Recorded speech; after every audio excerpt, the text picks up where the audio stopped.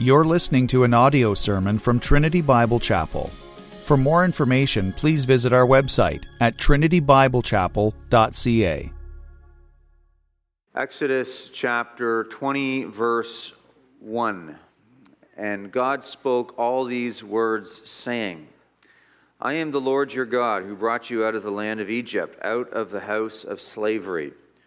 You shall have no other gods before me. You shall not make for yourself a carved image or any likeness of anything that is in heaven above, or that is in the earth beneath, or that is in the water under the earth.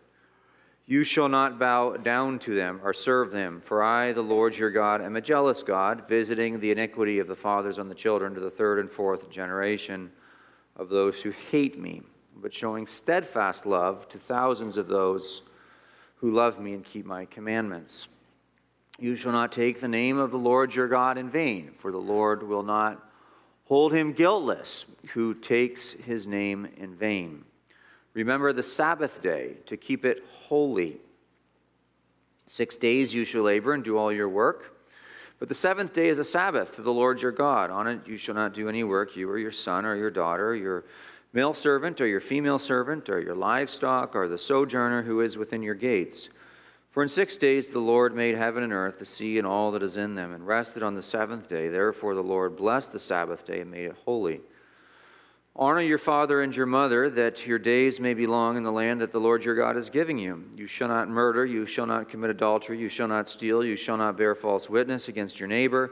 You shall not covet your neighbor's house. You shall not covet your neighbor's wife, or his male servant, or his female servant, or his ox, or his donkey, or anything that is your neighbor's. Now when all the people saw the thunder, and the flashes of lightning, and the sound of the trumpet, and the mountains smoking, the people were afraid and trembled, and they stood far off, and said to Moses, You speak to us, and we will listen. But do not let God speak to us, lest we die.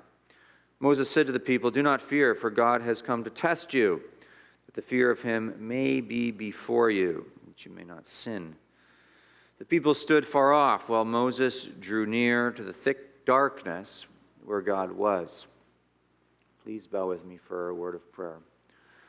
Father in heaven, we are grateful for your word, and we pray that you would search our hearts, that it would point out where our sin is, that we might repent, that this would strengthen and unify your people even more, and that lost sinners might be saved for having gathered and heard your word today.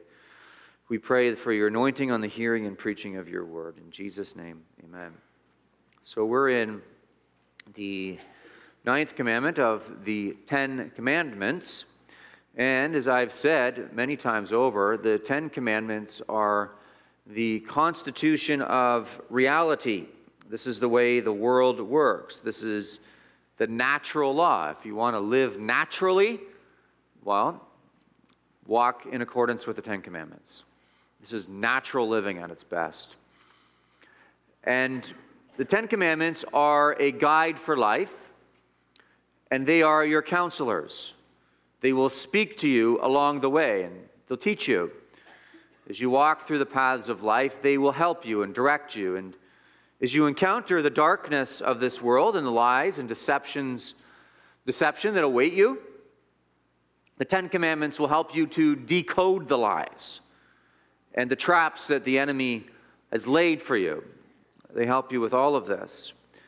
And they are wonderful helpers, but they are a terrible savior. They can't save you. They can only help you through life, and they can only damn you for your sins. The 10 commandments are inflexible. These principles of justice are universal, and they cannot change. They can't flex, they can't bend, they can't be shaped as you might like to shape them. They're inflexible.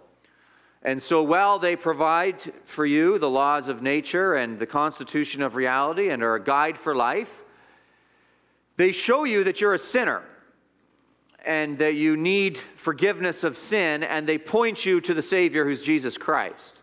Only He can save you. The 10 Commandments can't. So is the 10 Commandments needle around in your heart and they point out your sin? What you need to do is you need to repent of your sin, and you need to go to Christ immediately and fly to Him, and you will find forgiveness. Forgiveness will abound and does abound in Christ. He has plenty of grace to go around if you will but turn to Him. So there's an exhortation to you as the Ten Commandments and as you are exposed to them, if you come under conviction of sin, go to Jesus, our great Savior. Now, last week I started the 9th commandment, and I explained what it is, I explained why it's sin, and I explained how it applies. I kind of gave you a whole bunch of application. I mean, there was a shotgun shell that was full of application on the 9th commandment last week, and it went blast. And so today what I'm going to do is I'm zeroing in on, I think, some specific application of the 10th commandment, or the 9th commandment. I want to spend one more week on this. And if the commandment is to not bear false witness, which it is, we just read it, the 9th commandment is you shall not bear false witness, then, you guessed it, we should protect our neighbor's good reputation. That's what we're going to talk about this week. How to pursue truth and justice in a world that's full of sin while protecting our neighbor's good reputation. If a commandment prohibits evil, it demands the opposite good. So if a commandment prohibits us from bearing false witness, the commandment demands that we protect our neighbor's good reputation. And if the commandment demands that we protect our neighbor's good reputation, the commandment also demands that if our neighbor has earned a bad reputation, we uphold that too. So in a true and just society, you're able to call good, good, and evil, evil. You're able to call honest, decent people, honest and decent people, and you're able to call scoundrels, scoundrels, and you should, and that's a righteous thing to do. That's what the commandment has. And we'll talk about all of this as we explore this and as this commandment unfolds before us. But how do you live in a world in which bad people exist? Bad things happen by the hands of people. And then uphold this commandment to not bear false witness. Protect your neighbor's good reputation. You actually see people do bad things. They do bad things to you. And you see them do it. Well, how do you uphold the 9th commandment when you see those bad things that are done? Or how do you uphold the 9th commandment when you hear about bad things? Somebody does a bad thing and then it's told to you. Or maybe somebody didn't do a bad thing, but yet someone invented a bad thing they did or perceived a bad thing that they did, and it's told to you. How do you deal with that in light of the 9th commandment in this messy world that we live in? Bad people in this world get away with bad deeds. How do we deal with that as it pertains to the 9th commandment? So you got some real scoundrels in this world, sneaky people who get away with a lot of bad things. Well, how do we deal with that when we are suspicious of their dirty deeds? And how do we deal with that in light of the 9th commandment? Bad people in this world that we live in will use truth to achieve bad purposes. This happens a lot too. It happened to our Lord Jesus. Judas's sin wasn't that he lied. Judas's sin is that he told the truth about Christ, at least where he was and who he is. He told the guards where he was. He took the guards to Christ and he pointed out Christ to them. He used the truth, and by using the truth became a traitor. So, is there ever a time when you shouldn't tell the truth in this dark and dirty world in which we live? How do I uphold the 9th commandment in light of all of these circumstances in which we find ourselves? How do I protect my neighbor's good reputation and live in this dark world? These are all questions that I hope to answer this morning. And I have divided the sermon with 3 questions that should cover all of that. My points are 3 questions that should cover all of the ones that I just asked. What if I witness a sin? That's the first question. Second question. What if I hear an allegation of sin? What am I supposed to do? And third question, is it ever wrong to tell the truth? If so, when? And I'll submit to you that yes, it is wrong to tell the truth sometimes. All of this in light of don't bear false witness against your neighbor, and the opposite of that, protect your neighbor's good reputation. How do I live in this world that I find myself? So I'm going to wade through this slowly with the hopes of, what I'm trying to do as I wade through this is, how do we achieve justice? Justice is correcting, making wrongs right. How do we achieve justice?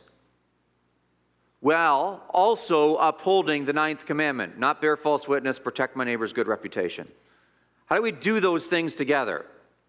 And thankfully, God's not left us in the dark.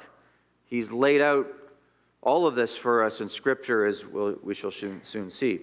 So let me ask the first question that I want to ask this morning is, what if I witness sin? How do I deal with that in light of the first commandment? What if I have knowledge of sin because I witnessed it? Let me just put this out there before I get into this any further. In serious instances of criminal activity, you need to report sin to the governing authorities. When that sin is criminal and it's serious. So murder, the destruction of property, sexual assault. These types of sins need to be reported to the proper authorities. And it's their job then to apply the appropriate principles in those instances. And God has put the authorities in place to investigate, to prosecute, to convict, and to punish such people who do these things. And so there's been a small handful of times throughout the course of my ministry where I have received knowledge of somebody who has committed such a crime. And in all the instances where I've had to deal with it and I've had to report it to the authorities, it's been a small handful of times someone has communicated to me, and it's a substantiated claim that there's been an instance of sexual assault. And when that has come to my attention, I've had to turn that over to the appropriate authorities, namely the police, and let them use their God-given powers to investigate, prosecute, and bring it to the courts so that decisions can be made. And if there is guilt, it can be proven. And so if law enforcement is doing their job and the courts are doing their job, what they're actually going to do is they're going to uphold the principles that I'm bringing forward as I answer this question. And we can be thankful that we live in a country where our legal system, at least foundationally, we've received it based on a lot of good Christian principles. The assumption of innocence and weighing evidence and so on.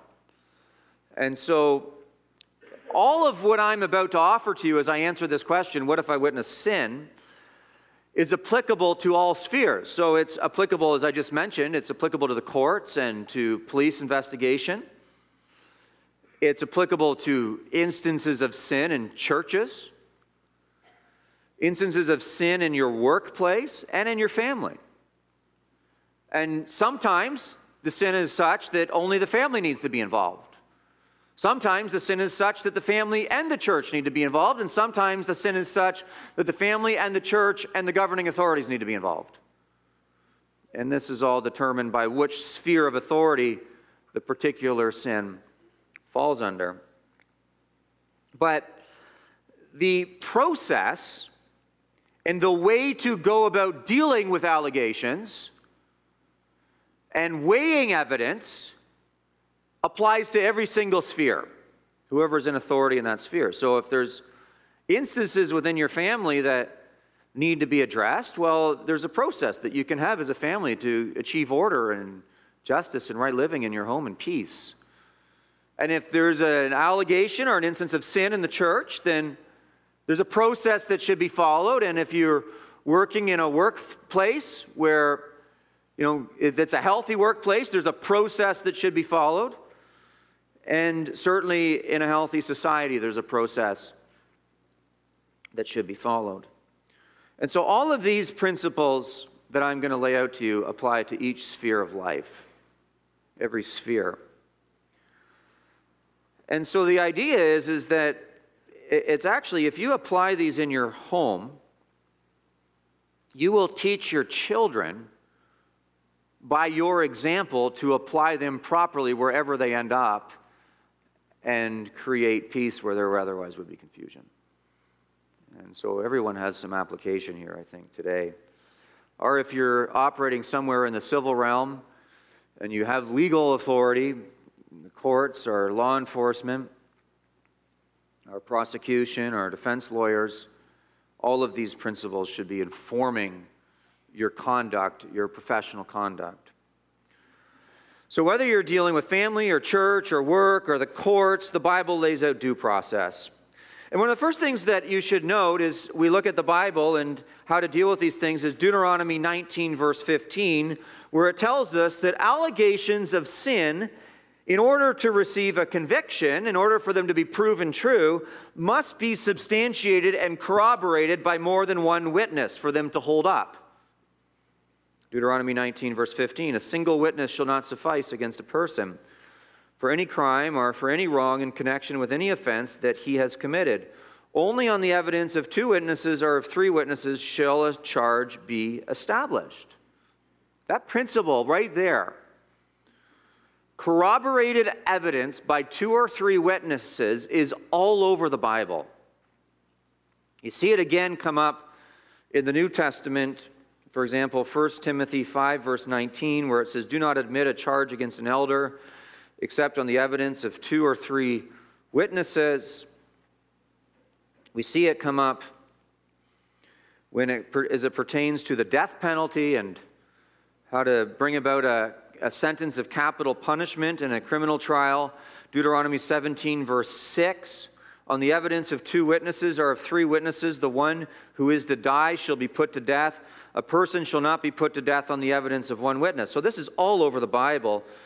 And as we will find out, this actually applies to the death and resurrection of our Lord Jesus. They couldn't get him on corroborated evidence, but you can prove his resurrection with corroborated evidence. Matthew, Mark, Luke, and John, at the very least, with others. So this applies to Jesus Christ. They couldn't convict him of his death sentence on corroborated evidence, but you can prove his resurrection on corroborated evidence. And so those who are responsible for adjudicating in these matters and find themselves in places of authority, in workplaces and families and churches and society, they should be taking these principles and considering them. And the first one I just laid out is in order to prove guilt, there must be a corroborated evidence. And sometimes when there's 2 conflicting parties, there's corroborated evidence on both sides. And this is where it gets very dicey. In which case, the person who has been entrusted with adjudicating the matter, with solving the matter, must be very, very careful and very, very diligent in it. So in Deuteronomy, verse 19, verse 16, it goes on and it says, if a malicious witness arises to accuse a person of wrongdoing, then both parties to the dispute shall appear before the Lord, before the priests and the judges who are in the office in those days. And look at what it says. The judge shall inquire diligently. When you have conflicting testimonies, corroborated evidence perhaps on both sides. And it's now the person who's adjudicating the matter, whatever the matter is, to very carefully comb through what's going on before he or she starts drawing conclusions on the matter. Lots of questions need to be asked. I found this throughout the course of my ministry, that often when there's a conflict, so for example, let's say there's a marriage conflict and there's a couple in the church that are having a marriage conflict, and the wife or the husband comes up to me and speaks to me privately about the matter. and kind of lays out his or her perspective on what's going on in the marriage, and paints before me some serious injustice that's happened to him or her. At that point, I've learned it's so hard. It takes a real sober mind. It takes a real sober mind not to react emotionally when you only hear one side of the story, especially when you know people. A real sober mind. And then Proverbs 18, verse 17 says in that line, the one who states his case first seems right until the other comes and examines him. And that's happened to me so many times, where somebody comes to me to present me with some issues, and you just feel your mind is trying to control the emotions because you sense the injustice, and then you say, got to control the emotions, can't react to this. And then you go ask the other side of the story, and you think, oh man, I'm so glad I controlled the emotions. And you only have to mess up once or twice there to not want to do it again. But this is why the scriptures say it's very important for those, if you're trying to pursue truth and you're trying to uphold the 9th commandment by not bearing witness against your neighbor, it's very important to comb through what's going on very closely. And there's a very high standard in the Bible for proving a charge, for proving that somebody is indeed guilty. And what that does is it protects all of us from libel, from slander. Is innocence in the process is assumed and evidence is weighed. Everyone is protected in that. And then as this process plays out, so you're involved in this, you're a parent, you're a manager at work, or you're in church leadership, or whatever, you're a teacher in a classroom, and there's an issue that you've got to solve, and you're like, okay, we've got to weigh the evidence, and we've got to establish the evidence, and we've got to weigh all this through and figure out and look at the inconsistencies, look where the story breaks down, look at what's corroborating. And this is your responsibility. You have to feel the weight of this.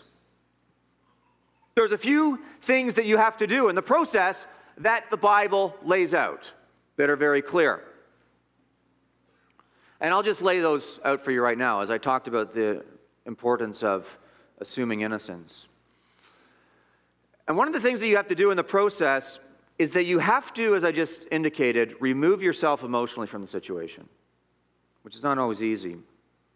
Those involved must not take things personally, but instead be ruled by principles and not emotions. So I'll give you what John Trapp said. This is really good. Causes must be heard, not people. Now you say, whoa, don't we care about people? Well, just a second. John Trapp, and this is so wise, and he's building on a biblical principle here. He said we should be more concerned about the cause or the issue or the truth, whatever you want to call it, than the people involved. You say, really? Yes. Why? Because when you're more concerned by the truth or the principle or the cause than you are about the people, you're showing concern for the people because you're protecting the people from false allegations. When you put the truth before the people, you actually protect the people. Is essentially what he's saying. And so it's very easy to get caught up emotionally in things, and that creates prejudice and it clouds judgment. So Leviticus 19, verse 15 says something similar. You shall not do injustice in court. You shall not be partial to the poor or defer to the great, but in righteousness you shall judge your neighbor. You see how that goes? When you come to a matter, it could be, there's two things that might happen. There's many things that could prejudice your judgment. One is, you could come to a matter and you could say, well, that's a great person. It's a very powerful person I'm dealing with, so I'm afraid, so I'm going to side with him or her. Or you could come to the matter and you could say, that's a very poor people. That's a very weak person. And so I have sympathy for him or her, empathy. And so I'm going to side with him or her. Then see how all of a sudden judgment is skewed and prejudice is brought into the situation. And so you have to bring this to make this to bear on your children. You'll find You find with your children, if you're trying to raise your children this way and teach them this, you'll find that there's a spectrum of personalities within children. And some kids, when it comes to a conflict where the children are involved, they can be very belligerent. You might have seen this in some of your kids. And some even belligerently demanding justice. And then you go to another kid, come from the same couple, and instead of being belligerently demanding justice, this kid can resort not to belligerence, but to crying very quickly, demanding sympathy. And so your temptation may be to side with the one. I don't want to produce a reaction with the belligerent one. That might be your temptation. Or your temptation would be, oh, I feel really sorry for the crying one. And so if you cater to the crying one, then the crying one learns that crying is how you achieve your ends. And if you cater to the belligerent one, then the belligerent one learns that being belligerent is how you achieve your ends. But what you should be teaching is to not achieve their ends, but to achieve truth. So to remove yourself emotionally from a situation and to deal with the cause is actually to love the people involved in the situation. And so you have to be careful about this with your children. To deal with this, you need to fear God and love the truth. So Deuteronomy 1 verse 17 says, you shall not be partial in judgment. You shall hear the small and the great alike. You shall not be intimidated by anyone, for the judgment is God's. In the case, and then Moses goes on and says, if the case is too hard for you, you shall bring it to me. But the idea is you're not intimidated by people. You fear God and you love the truth. And you just let the consequences of the truth play out. This is something that you could be concerned about in a society where power is very important. And we live in a world where there's all kinds of skewed views of justice that are being introduced into our system right now. Social justice ideas, right? So that justice, as opposed to being achieved, is to be skewed towards those who are perceived to be oppressed. So someone is part of an oppressed group. We haven't even proven whether they're an oppressed group, but someone's part of an oppressed group. And so we skew justice towards them because there's some type of emotional sympathy that them being part of this oppressed group elicits. But the Bible says, no, you should not fear what people think of you. You should not fear the masses. You should not fear the great. You should not fear the small. You just have to pursue the truth in the matter. You chase the truth wherever it leads you. And I think when you're pursuing justice and you're pursuing truth, you need to speak when you possess evidence. Someone's name's being tarnished, someone's being accused, you should be speaking when you possess evidence. Leviticus 5 verse 1, if anyone sins and then he hears a public adjuration to testify, and though he is a witness, whether he has seen or come to know the matter, yet does not speak, he shall bear his iniquity. It's your responsibility when there's a matter to defend someone's character or defend an accusation. The accuser, when you possess vital evidence. Matthew 7, verses 3 through 5, of course, tells us in these types of process, we should remove hypocrisy from ourselves. You've got a plank in your own eye, take it out, and then deal with your neighbor's sin. That should be obvious. And then Leviticus 19, verse 17, speaks about the importance of reasoning frankly in these matters. 19, verse 17, you shall not hate your brother in your heart, but you shall reason frankly with your neighbor, lest you incur judgment.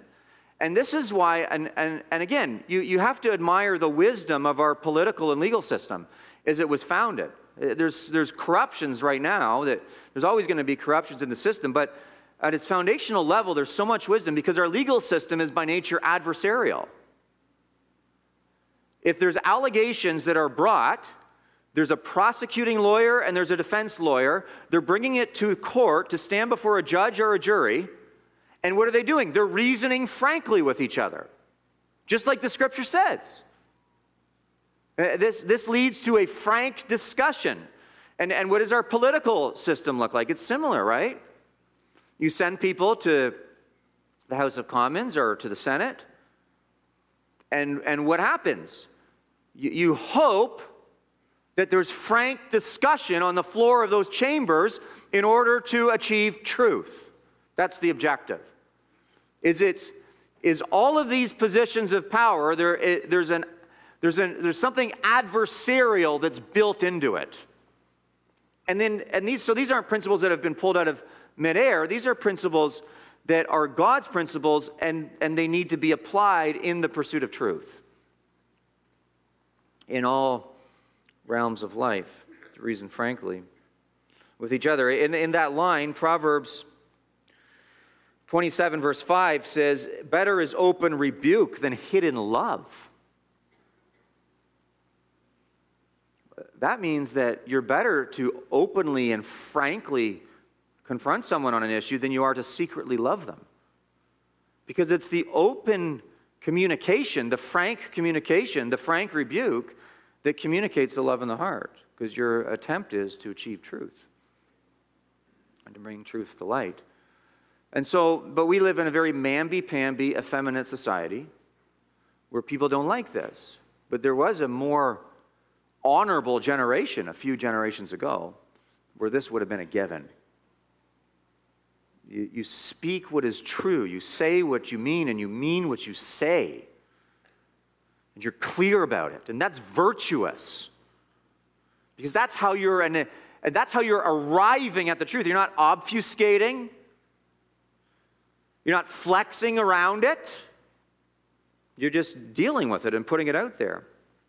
And you take all of these ingredients that I just mentioned, so you don't take things personally, you just deal with the issues, you fear God and love truth, you speak when you possess evidence, you remove hypocrisy, you reason frankly, you take all of these ingredients and you submit to the appropriate authorities, and they are responsible with weighing the evidence and discerning specifically what's going on, whether they're parents, whether it's church authorities, whether it's office authorities, whether it's society, the legal authorities, law enforcement and the judiciary. That's how you establish, not innocence, guilt. Innocence is assumed. That's how you establish guilt. When the appropriate authorities follow due process and prove guilt. That's how it's proven. And these principles, although they're not in many cases, should be second nature to Christians. They should be second nature.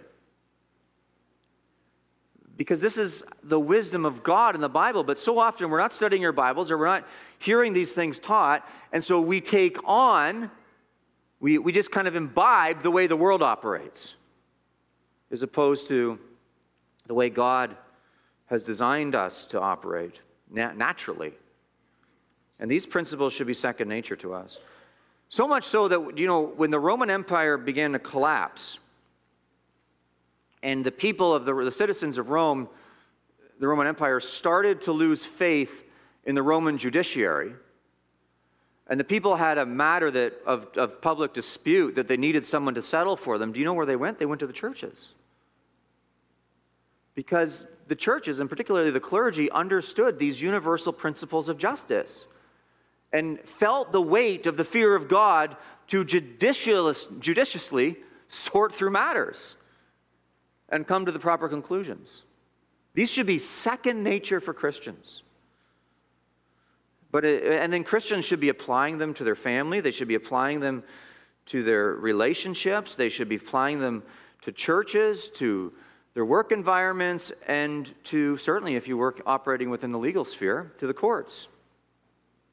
So some will hear this. You're going to hear me saying all this, everything I just said, and what you're going to say is, you're going to say, well, I recognize that there's some principles at play here, but it is possible that someone will then get away with an offense, isn't it? Now, this opens that possibility.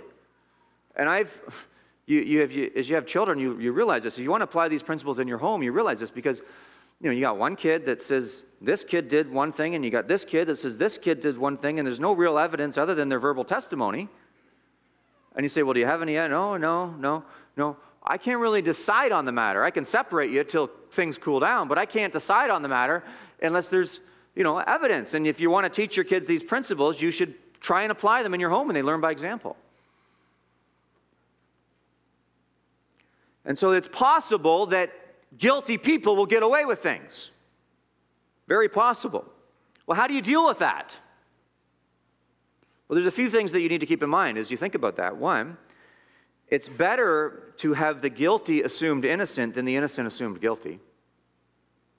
It's better.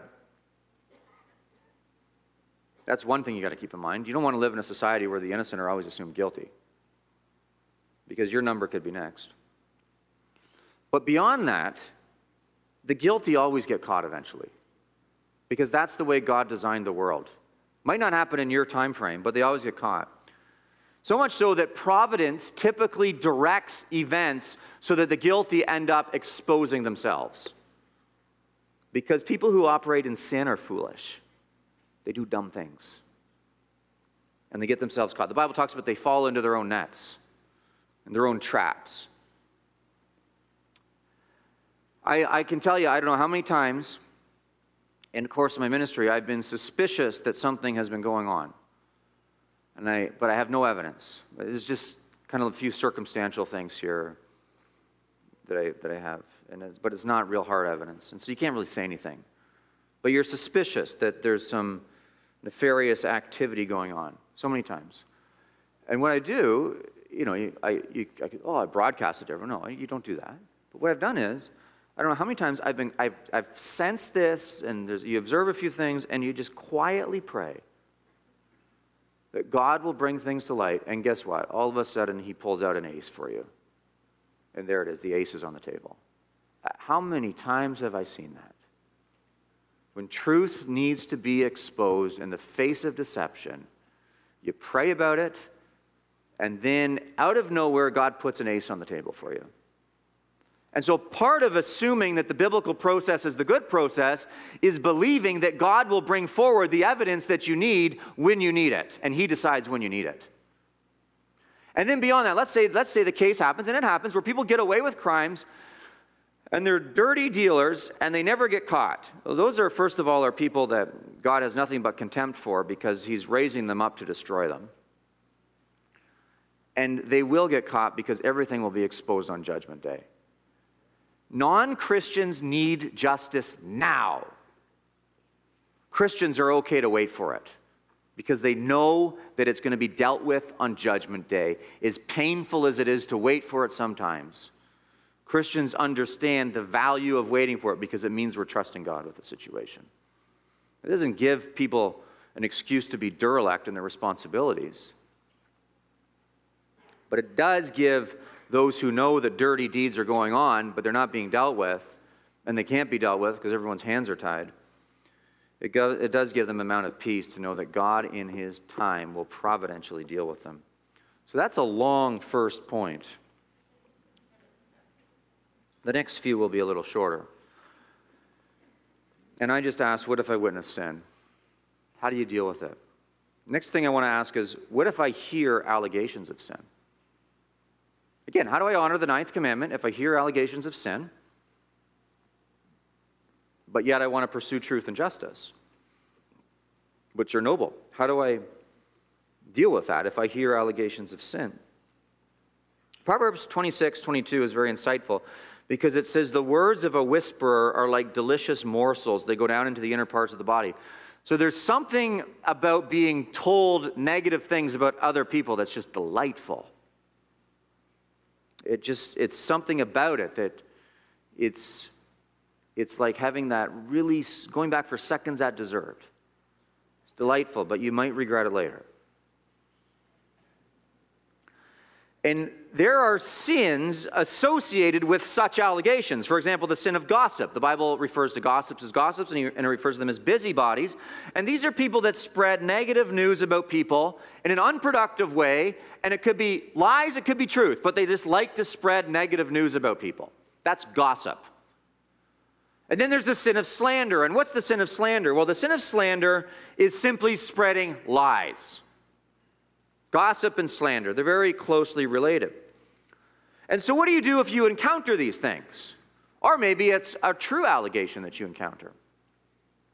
What do you do? Well, I just want to say, like in the life of the church, churches are very vulnerable to this, and gossip and slander are deadly to the very fragile unity of church communities. We've seen this in our church. And the reason that gossip and slander are so potent and deadly to churches, one of the reasons is because churches are composed of people who are very comfortable with each other. People grow close, they vacation together, there's families that are connected through blood, they eat together, they're in each other's homes, they confess sin together, they pray together, and this makes people very comfortable with each other.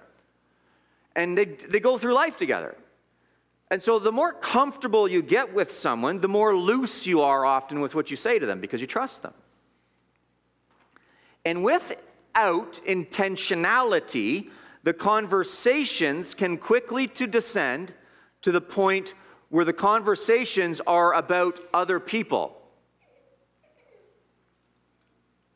And as the conversations descend and become about other people, they can quickly descend and become about negative aspects about other people, and then gossip comes up and slander comes up. Because that's just where the heart goes. The human propensity is to go to the bad unless you intentionally move to the good. That's your propensity. And so you get comfortable with people that talk can go downhill eventually. And I'll illustrate this.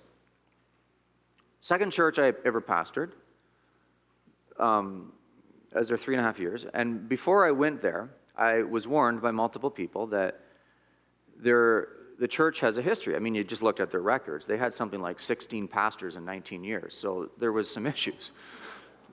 And I was the next sacrifice, right? So, and so I was explained to me that this church had, in times past, had 2 big families. And what would happen is someone in one family would get offended by someone in another family, and then they would quickly tell everyone in the one family, and now it's a war between this family and that family, and the church would polarize. And you would just sense it. So that's what people told me about it before I went there. And then by the time I was there, the larger family won the turf war, so the smaller family left the church. And so the larger family now was in charge of the church. And I was told that if I ever step on the toes of anyone in that family, I'm toast. Do you think I stepped on their toes? It didn't take long. It took a few weeks, months maybe. And there was an issue that came up. Somebody in that family there were some issues, and I had to deal with them. And there was 2 sisters, and they had a bunch of aunts. And I found out next Sunday that everything I heard was true. Because I showed up at church, and no one wanted to talk to me in that family. And I showed up at church, and no one wanted to talk to my wife. And we just refused to play that game. Just try to be friendly and deal with the issues bit by bit, little by little. It's funny, God always brings the right people into your life. And so there was an older man in the church who, he kind of talked me through these things as he saw them come up. Kenny was his name. Kenny listens to all my sermons still, so he's going to hear this comment. All right? I get a text message from Kenny every Tuesday commenting on my sermon. And usually it's a nice comment. But he'll appreciate that. But all of that's to say is that's what happened in that church. And they ate each other alive. They drive all the good people away. But you see how that goes? People are comfortable with talking to each other, and then they get comfortable with dealing with these things, and then it escalates, and then slowly over time, bad behavior is not corrected, and then it spreads, and then you have turf wars. This is why these principles need to be in place, because if you don't deal with allegations properly, that's where things end up. I promise you. And it should be dealt with. From a parenting aspect, it's not always easy to deal with, because the kids come home from school and they got issues, or the kids come home from youth group and they got issues, or they got issues with each other. And so, but if you're consistently kind of at the dinner table saying, let's just not talk about this now, but if you want some help later, we'll help you out. But I just don't think this is going to be helpful. And you try to explain the biblical principles. It takes a long time to get there, because the children's hearts are just like our hearts. They naturally lend themselves to such discussions. But when you possess negative information about somebody, or somebody comes to you with negative information about somebody in your community, that can be deadly if it's not dealt with right. But if there's credible allegations of serious misdoings, things need to end up quickly in the hands of the appropriate people, and then these allegations will be dealt with. But if you're going to make an allegation about somebody, put your name forward and stand by it. Otherwise, anonymous allegations are useless. Can't deal with them. But I noted last week that sometimes people have come to me over the course of my ministry and I want to say something about so-and-so. And you hear about this person in church? I say, whoa, I just, enough of that now. And in rare instances, I've actually said, well, so-and-so's over there. Let's go talk to him and tell him what you want to say.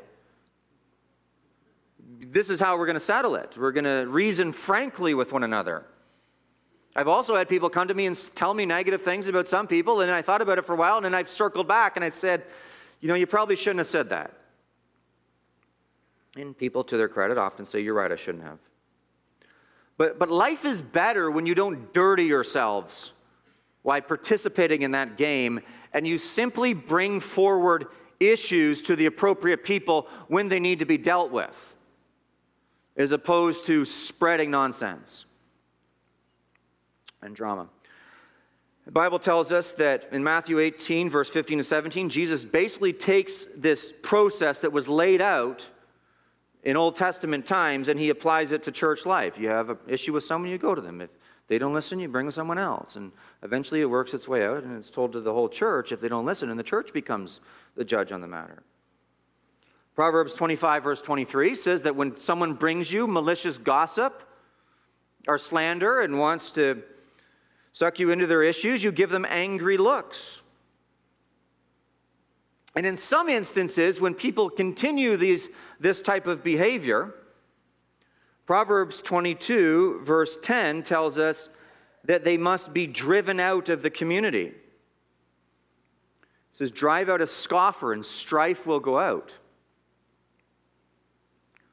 And quarreling and abuse will cease. There's been a few times in the history of our church where there's somebody, there's issues, and you kind of get to the root of it, and you figure out who's the cause of it. You confront them on it. They don't want to change their ways, and so you drive them out of the church, and then all of a sudden, all the issues are gone. How'd that work? Well, I guess the Bible was true. After all, Titus 3, verse 10 and 11 says, similarly, as for a person who stirs up division after warning him once and then twice, have nothing to do with him, knowing that such a person is warped and sinful, he's self-condemned. And so when you receive information, you want to force the issue through the appropriate channels and make sure that the person who's bringing you the information is ready to follow through. Otherwise, you tell them to knock it off and you don't want to hear it. Not interested. If you don't want to follow the appropriate channels, then I can't help you. And it would be beneficial if you not go around flapping your gums anymore. Thomas Watson said, as it pertained to this, the mandatory part of the commandment, speaking of the 9th commandment, implied is that we stand up for others and vindicate them when they are injured by lying lips. He went on to say, a man may wrong another as well by silence as by slander, when he knows him to be wrongfully accused, yet does not speak in his behalf.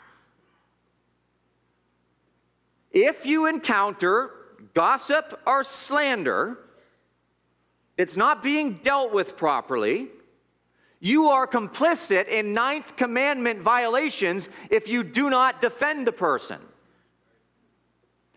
The sin of silence. So how do you deal with this stuff? Well, I hope I've given you some good wisdom here. But what about the real scoundrels and allegations against them? Now, part of not bearing false witness is bearing true witness. And sometimes in life there's real scoundrels. In fact, very often there are real scoundrels. Bearing true witness is declaring that the scoundrels are the scoundrels. So if the processes have been followed, the evidence is clear, and you've seen that it's clear, it's now your job to identify the scoundrels. Isaiah 32 verse 5 says, "The fool will no more be called noble, nor the scoundrel said to be honorable." This is talking about the blessing of God on a community. A community, how do you know one of the ways a community is blessed by God is when fools are called fools and scoundrels are called scoundrels. Adulterers are called adulterers and liars are called liars. That's when the blessing of God is abiding. It used to be a saying that people used to say, they call a spade a spade. That's a sign of God's blessing. And Isaiah, in the context of chapter 32, he's declaring what an outpouring of the Holy Spirit looks like. And one of the ways that you know the Spirit of God is being outpoured is that fools are not called noble and scoundrels are not called honorable. Fools are called fools, scoundrels are called scoundrels. So that's how you deal with scoundrels. You name them. And that's how you bear true witness. But what if I have reservations about someone, but I just can't put my finger on it? Well, I talked about that before. You pray about it and ask God to bring things to light. I've done that many times, and God's brought things to light one way or another. Show me that, no, I can trust them, or no, I can't. But there's nothing wrong with distancing yourself relationally from someone because you have suspicions that you can't put your finger on something. Right? Nothing wrong with that. But broadcasting it to others is where the issue comes up. And it becomes a major problem. And so, hopefully I've answered that second question that I wanted to bring to your attention. And the second question that I wanted to bring to your attention was that what if I hear allegations about someone? Hopefully I've answered it. The first question was, what if I witness sin? The second question is, what if I hear allegations? Here's the third question, and it's even a little shorter answer, because I don't think it needs as much attention. And the third question is this: when is it wrong to tell the truth? Well, there are truths that should not be told. Judas shouldn't have told the authorities where Jesus was. There's one truth. Proverbs 17 verse 9 says, "Whoever covers an offense seeks love." There's times when you don't repeat a matter. But he who repeats a matter separates close friends. So the sowing of bad news to the division between friends might indicate that a truth ought not be told, unless it's a very serious issue. Some sins, simply out of love, need to be overlooked because all of us are sinners. And there are rules that people can break, and it's not really our job to deal with them. So, for example, if you're driving down the road and you're with your brother and your brother doesn't have his seatbelt on, it's not your job to call and file a police report. He's not sinning. Okay? He's not sinning.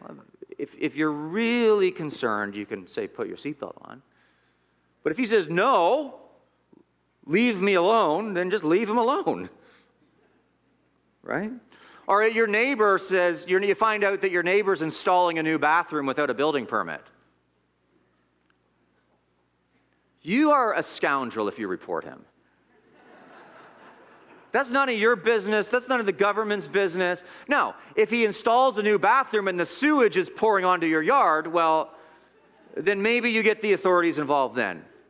But there's such a thing as meddling and being a busybody in matters that don't really affect anyone. Right? And then there's Judas betraying our Lord Jesus by telling the truth. And this gets to the whole story of, what do you do if you're living in Nazi Germany and the Nazis come knocking on your door and ask if you have Jews in your basement? What do you think you do? There's at least, John Frame in his Doctrine of the Christian Church offers 16 passages in the Bible where deception is actually justified. And typically it involves the preservation of human life. And so the logic goes like this.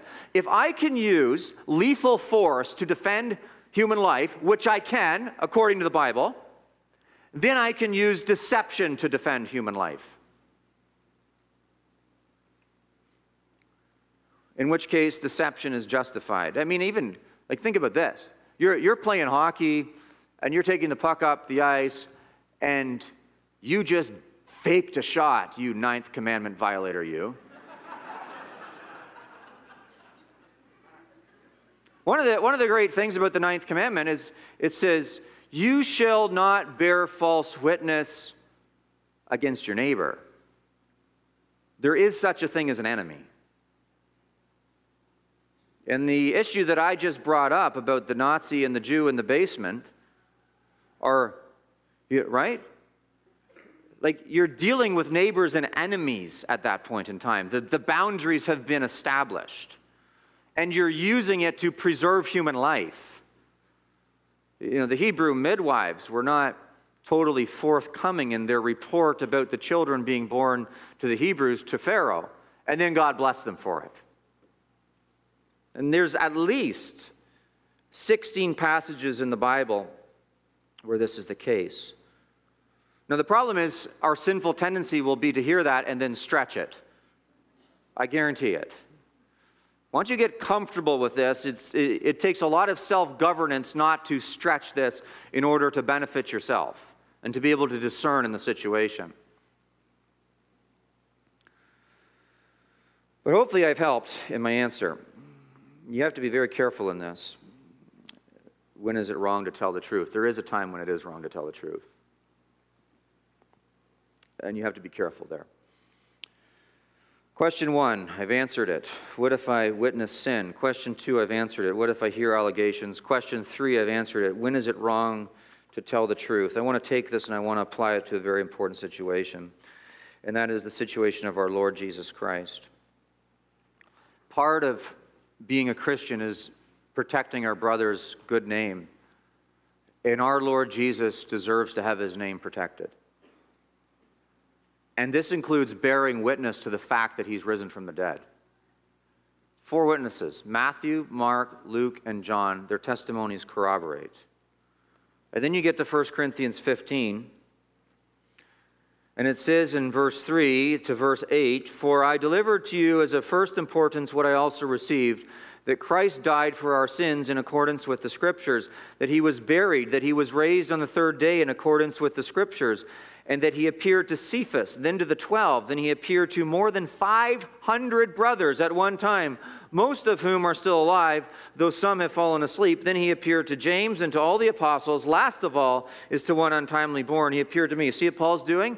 Paul was a Jewish lawyer. He's taking the law and he's applying it to the resurrection of Jesus Christ. What do we know from Matthew? We know from Matthew that there was no corroborating substantial evidence. There was nothing that warranted his crucifixion. But then we get to the New Testament in 1 Corinthians 15, and the Apostle Paul lays it out for, there is corroborated substantial evidence that he rose from the dead.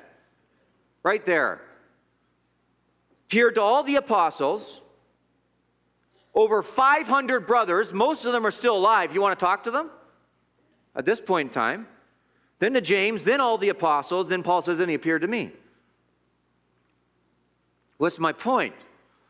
My point is if you're going to apply the 9th commandment standard of truth consistently, you have to apply it to the resurrection of Jesus Christ and even to his crucifixion, which was a wrongful conviction.